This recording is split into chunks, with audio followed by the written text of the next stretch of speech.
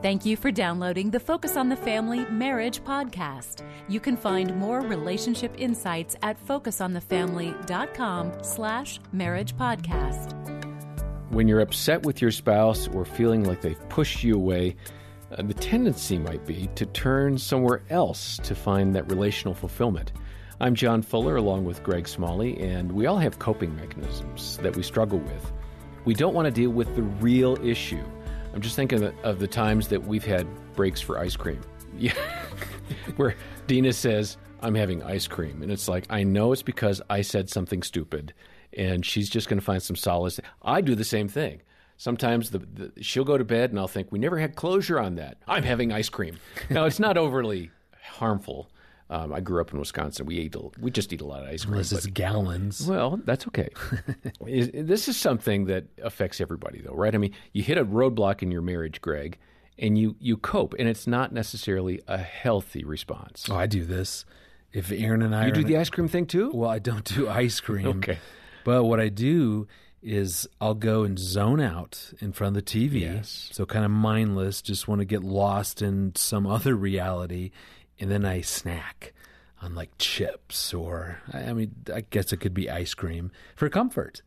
So I'm zoning out and comforting myself through snacks. What is the connection between the emotional realm in our marriage and the physical, which says, feed me? Yeah, when we feel out of control, when we feel hurt, when we need comforting, and we're hoping to get that from our spouse and we're not, then we'll get that in some other way. Hmm. Well, we're going to hear part of a conversation that Jim Daly had with Pastor Ted Cunningham. They might have talked about ice cream here. I can't remember. They discussed, though, how to let go of anger in your marriage and how to bring things into the light. How do you get to that point where you can think it through inside before you speak? I think introverted people probably find that easier to do than extroverted people, for example, where we tend to reflect immediately what's being thrown at us. We turn it right back on people, perhaps through sarcasm or whatever tool that we use to deflect those things. How do we take a deep breath, count to 10? I mean, what mechanism can you use? You just said it because of the coping mechanisms that we have, and my coping mechanism is humor. When I am preaching, I'm a very kind of in-the-moment preacher. I like to be well-prepared, but I'm pretty in the moment. And when I get to a tender place in a message and I feel something coming out, I go right to a joke to try to bail myself and the congregation off. When I've given a theology or a point that I can tell they're sitting in and it's too much to take, I throw out a little joke. And I have people in the congregation that will come to me now after a message and frustrated. They'll say, "You did it again. We were sitting in it, and you bailed us out." And I've had to fight against that coping mechanism to say, okay, it's okay for us to be in this for just a little bit and not rush out of it. And when I first started learning about primary emotions and how to deal with them, I remember Gary saying, this is going to take you years to learn how to do this as a discipline, just to process, this is what I'm feeling, this is what I just felt. So I would say to a couple hearing this right now, go home and get this started without the expectation of, we're from anger to intimacy tonight. I would, just like we say with discipleship in our church, think in terms of months and years, not days and weeks. Ted, we have gone in and out of the discussion between your experience as a pastor in the church and feeling that anger when people didn't like you and how they would confront you, and then how that plays out in marriage. And you've been very vulnerable, and I want to say thank you for that in terms of you and Amy's relationship. And just, that's where we connect, because we see all of our behavior in some ways in other people, and that's how we see it in ourselves. So thank you for that vulnerability. You made a comment about Gary Smalley and his involvement in your life, which has been profound, I can tell. And I want to end here because I think it gives us hope, whether vocationally in our friendships or in our marital relationships, and that is to lean into the difficulty. I try to manage that way here at Focus. We have conflict over things. We have meetings where we want to have conflict because I believe when the sparks are flying, actually the Lord's at work. When things are buttoned down, patted down, put away, we're not really getting to it. And that's true in our marriages as well. Talk about what Gary said to you that challenged you in seeing difficulty as an opportunity. He did what he does better than anybody on the planet. He pictured a special future for me that and this is part of the blessing. He and John Trent, when they did the blessing years ago, and I have parents who love me and pictured that special future for me growing up. And my mom wrote beautiful letters to me as a kid of what she thought God might call me to do. And so my parents understood that concept. And there was just something about that day when Gary said to me that I'm done at this church. I'm washed out. I'm a mess. And he starts laughing, as only he can do. And I'm just looking at him like, what is going on with you? And he stopped and he said, have you paused to thank your Father in heaven for what you're going through? And I said, no. He said, Ted, most guys are not blessed with this treatment until 10 to 15 years out of seminary. And God is blessing you with it in the first 5 months. He said, you should be praising your Father in heaven. And I had no clue what he was talking about, but he was in James 1. He was fully in James 1, count it all joy. And he started painting a beautiful picture of the future for me. He said, Ted, God is raising your threshold of pain. And what he's allowing you to go through is going to allow you to process even more, because you're not done getting hit in life. You're going to get hit in life, and he said, and there's going to be difficulties, but man, he's allowing you to learn from this. The trial is what we lean into to grow our character. And he said, this is an opportunity for you to look at your primary emotions. It's an opportunity for you to really see what's going on and ask the hard questions. And so we paint this beautiful picture for couples all the time. You know, you've hit this wall.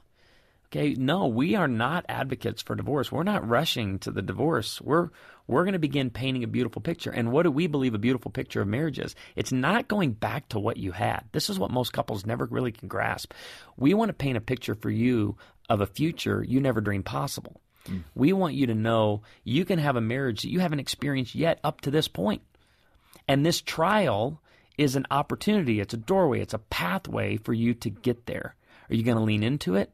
Are you going to unplug from one another as the source of life?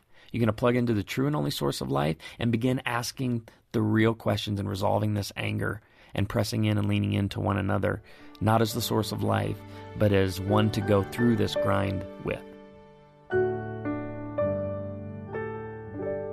Well, Greg, your dad, Gary Smalley, had an amazing impact on Ted. And Ted said your dad helped him overcome his anger problem when he painted such a beautiful future for him. And there are couples who have really poor track records here with anger. What are some steps to change? Maybe you can kind of be the Gary Smalley in their lives as you paint a picture for a better future. Well, I'm glad that Ted was helped with his anger, because my dad just made me angry. So I'm still dealing You've let with go those of that. issues. You loved your dad. You had a good relationship. We did. You know, and honestly, one of the things that was a hallmark for him, it was the idea of keeping anger levels low within a family. And he taught on that for 50 years and really watched him be committed to that. And when we were angry as kids, he really helped us, battle through that. I can picture him slowing down, sitting down, and then kind of walking you through all that. Yeah. What's interesting is that first and foremost, we can't deal with anger as a couple.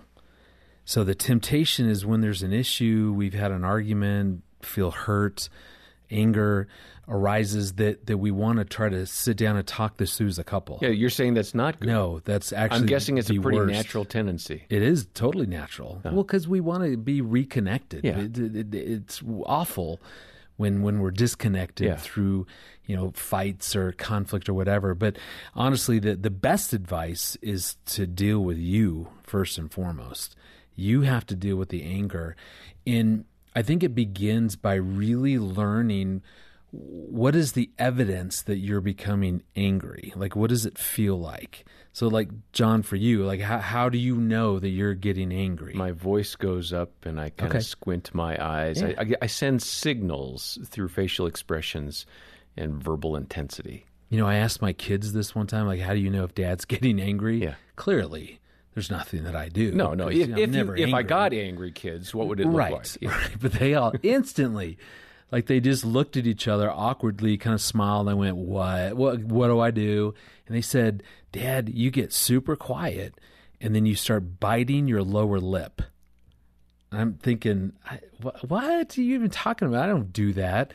I started to get upset because they kept saying, you totally do this, sitting there biting my lower lip thinking they're so wrong. The point being, what would be the tip-off for you that you're beginning to get angry? Mm-hmm. The more that we can recognize that, then you can intervene before you get angry. Should I help my spouse with that? Should I say, hey, honey, you're biting your lip. You should maybe walk away and deal with your anger? That feels like it wouldn't work. You could try that. Let me know how that goes, and I'll visit you in the hospital. Next by the podcast, yeah, we'll be from Memorial Hospital. For me, though, it's really getting clear. How do I know that I'm starting to get angry so that I can intervene, create a timeout to interrupt whatever the reaction that I want to say or do? Because that's how you deal with anger. You just get really, really good at noticing what's going on, that I'm starting to get upset, I'm starting to get angry, so that you can then do something to calm yourself down. And so I've learned over the years, like praise and worship music, like if I can tell and notice I'm getting angry, I might tell Aaron, I need a break. Let me go. I'll come back. We'll figure this out. But I'll go and put on praise and worship music. That just takes me to a different place. Now, if she follows you, though, that doesn't work, right? It would not, but I'm not responsible for her choice. I'm responsible to deal with me. And so I might tell her, I really want to hear and understand you and work this through. I'm not at a place I can right now. I need a break. Yeah. But I'll be back. We'll figure this out. I think that was really hard for Dina to understand early on, because she was like, I want to deal with this now. Right. And I am so slow sometimes. I just need space. I need to think it through. I need to reflect and then own kind of my part of it all. Absolutely. And so we've gotten to a point where if I said, you know what, I just need a break, she'll understand and she'll give me that room. For me, praying has helped. It's not always productive, but it's kind of venting at God, and I think he's big enough to handle that. He knows. Absolutely. And Erin loves her kind of, the way she calms down is to clean. Oh, like that would never occur to me. That's really great. Yeah, I pick fights with her just to get our house clean. You walk in the door, it's kind of dirty around here. Hey, so we all do something different. The point is, can you recognize I'm starting to get upset? I'm starting to get angry. Intervene to calm down by doing something so that you can return to that conversation. When you're calmed down, when your heart is open, see, that's when we can have productive conversation and work this stuff out relationally. Yeah. Well, we have Ted's amazing book, which has other wisdom and insight that he and Gary Smalley wrote. It's called From Anger to Intimacy. That's available on the website, along with our free marriage assessment. The numbers on that are just incredible, Greg. The hundreds of thousands of people have taken this marriage assessment. It's very helpful. It's easy to do. It takes just a few minutes, and it's going to uncover some areas that you and your spouse can work on. And it's free. Yeah. Did we mention it's free? We're going to link over to that. We're going to link over to that and Ted's book, and have an opportunity for you to donate as well, all in the episode notes.